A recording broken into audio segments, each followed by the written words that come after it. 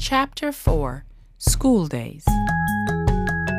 My earliest memory of going to school was a preschool at Shortwood Congregational Church, Aunt Sweetie's church.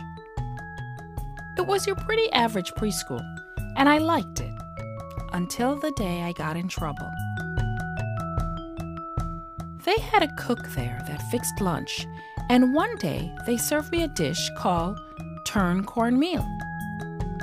I refused to eat it and said, "I'm not going to eat that. That's dog food." Well, I don't have to tell you, they did not take that well. The truth is, I had only ever seen Aunt Sweetie cook that cornmeal for her dog, Bingo, at Charlton Avenue. We never ate it. The dog did.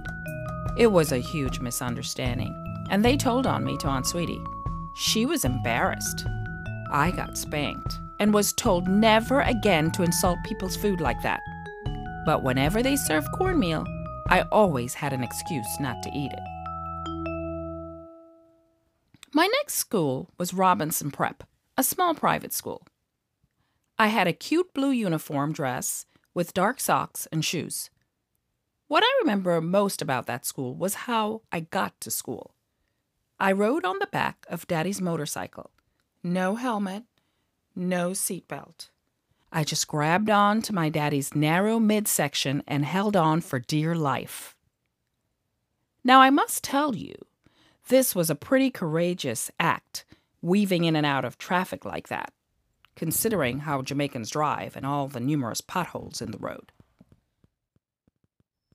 My asthma was becoming an increasing problem, so Mommy decided to take me to live with her in Miami to see if I could get better medical care. I was so excited. And that meant I would be going to elementary school there.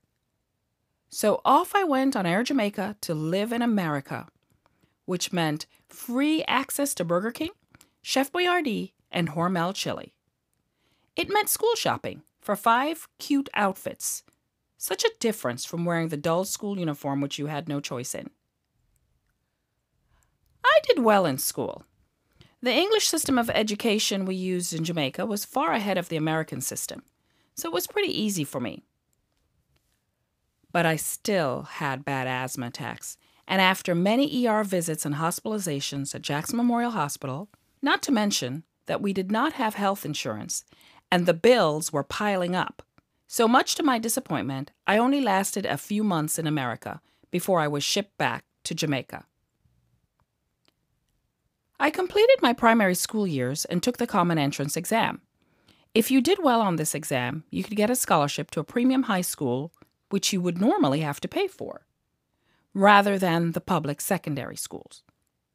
I really wanted to do well, so I could go to my dream school, Immaculate Conception High School, the top girls' school in Jamaica at the time. Well, I did get a full scholarship, but not to Immaculate. To Merle Grove, and although they had cute uniforms with short skirts, I did not want to go there. I was so devastated. I wanted the very Catholic Immaculate Conception High, even if I wasn't Catholic. My dad's boss, Mr. Rohn, had a daughter in fifth form at Immaculate, and she wasn't on scholarship. So when he heard that Richie's daughter had a full scholarship to Merle Grove and didn't want to go there, he was impressed and sprang into action. And with one swift call to the principal, Sister Maureen Clare, I was in. Just like that. I was elated. The school was on a beautiful campus off Constant Spring Road. Not only were there classrooms, but a freestanding cafeteria, an Olympic-sized swimming pool, tennis courts, a convent for the Franciscan nuns, a boarding school, a building for the priest, a chapel, and beautifully landscaped gardens in the midst of which was the statue of the Virgin Mother. The campus was beautiful, but the uniforms, on the other hand, were worse than ugly. There was the white button-down short-sleeved shirts tucked into the long, shapeless, white box-pleated skirt that had to be 2 inches below the knee or you got a demerit. It was accessorized with a blue tie and as if it couldn't get any uglier, brown loafers and brown socks. Topping it all off was a jippa-jappa straw hat with a brown hatband. Who on earth designed these uniforms? I tell you who, those nuns. They wanted to make sure no boys ever looked at us. A shield-like badge had to be worn on a shirt pocket, or you got a demerit. That denoted your house, like in Harry Potter. My first house was St. Clair of Assisi, which was green, and later, when they added new houses, I was randomly sorted into St. Rose of Lima, which was pink. I never got into the cool houses, like St. Joan of Arc, who is famous. We had sports days when the houses competed.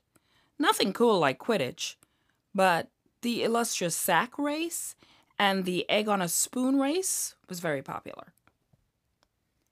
Keeping the uniform clean was super hard.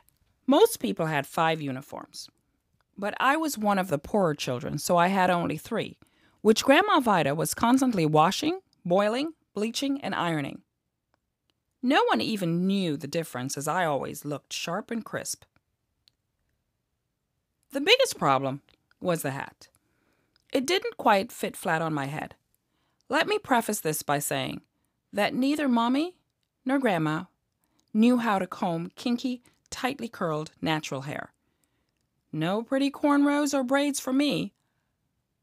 Grandma often said, "When God was giving out here, you was in the back of the line." She and Daddy had what Jamaicans call good hair, soft with loose curls.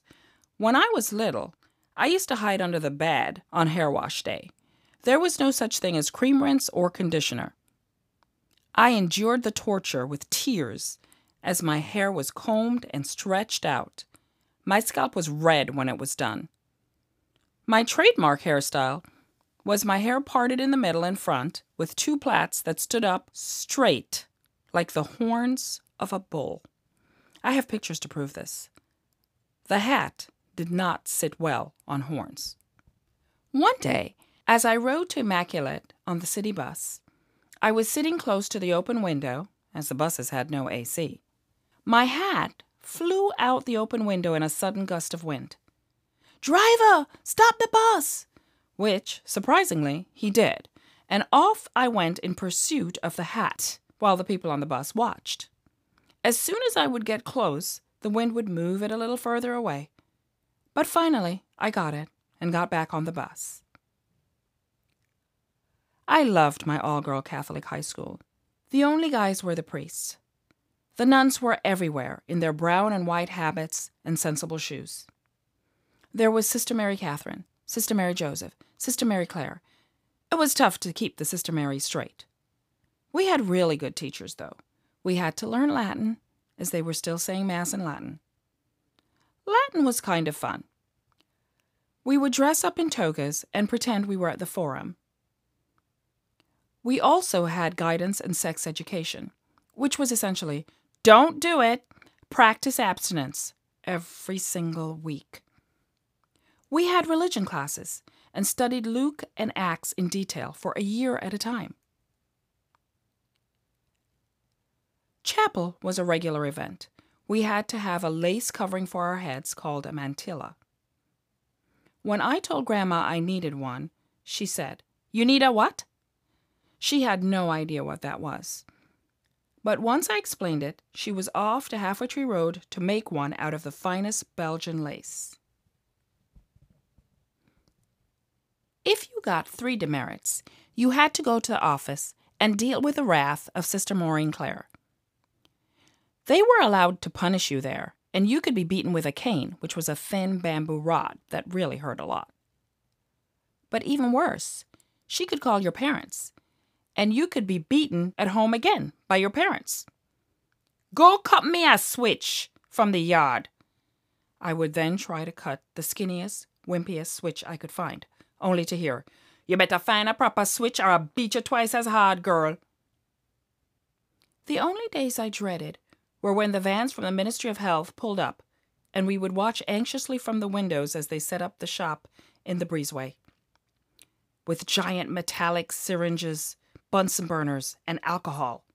Yes, it was time to be vaccinated. No consent forms needed or long discussions with parents here in Jamaica.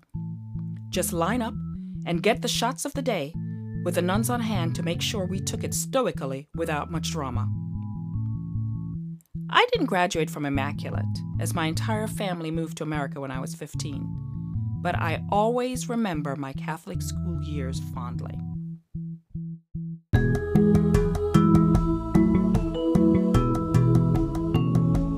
Gibraltar Lane, A Jamaican Odyssey, was written, performed, and produced by Marcy Malcolm, based on the life and times of my childhood in Jamaica.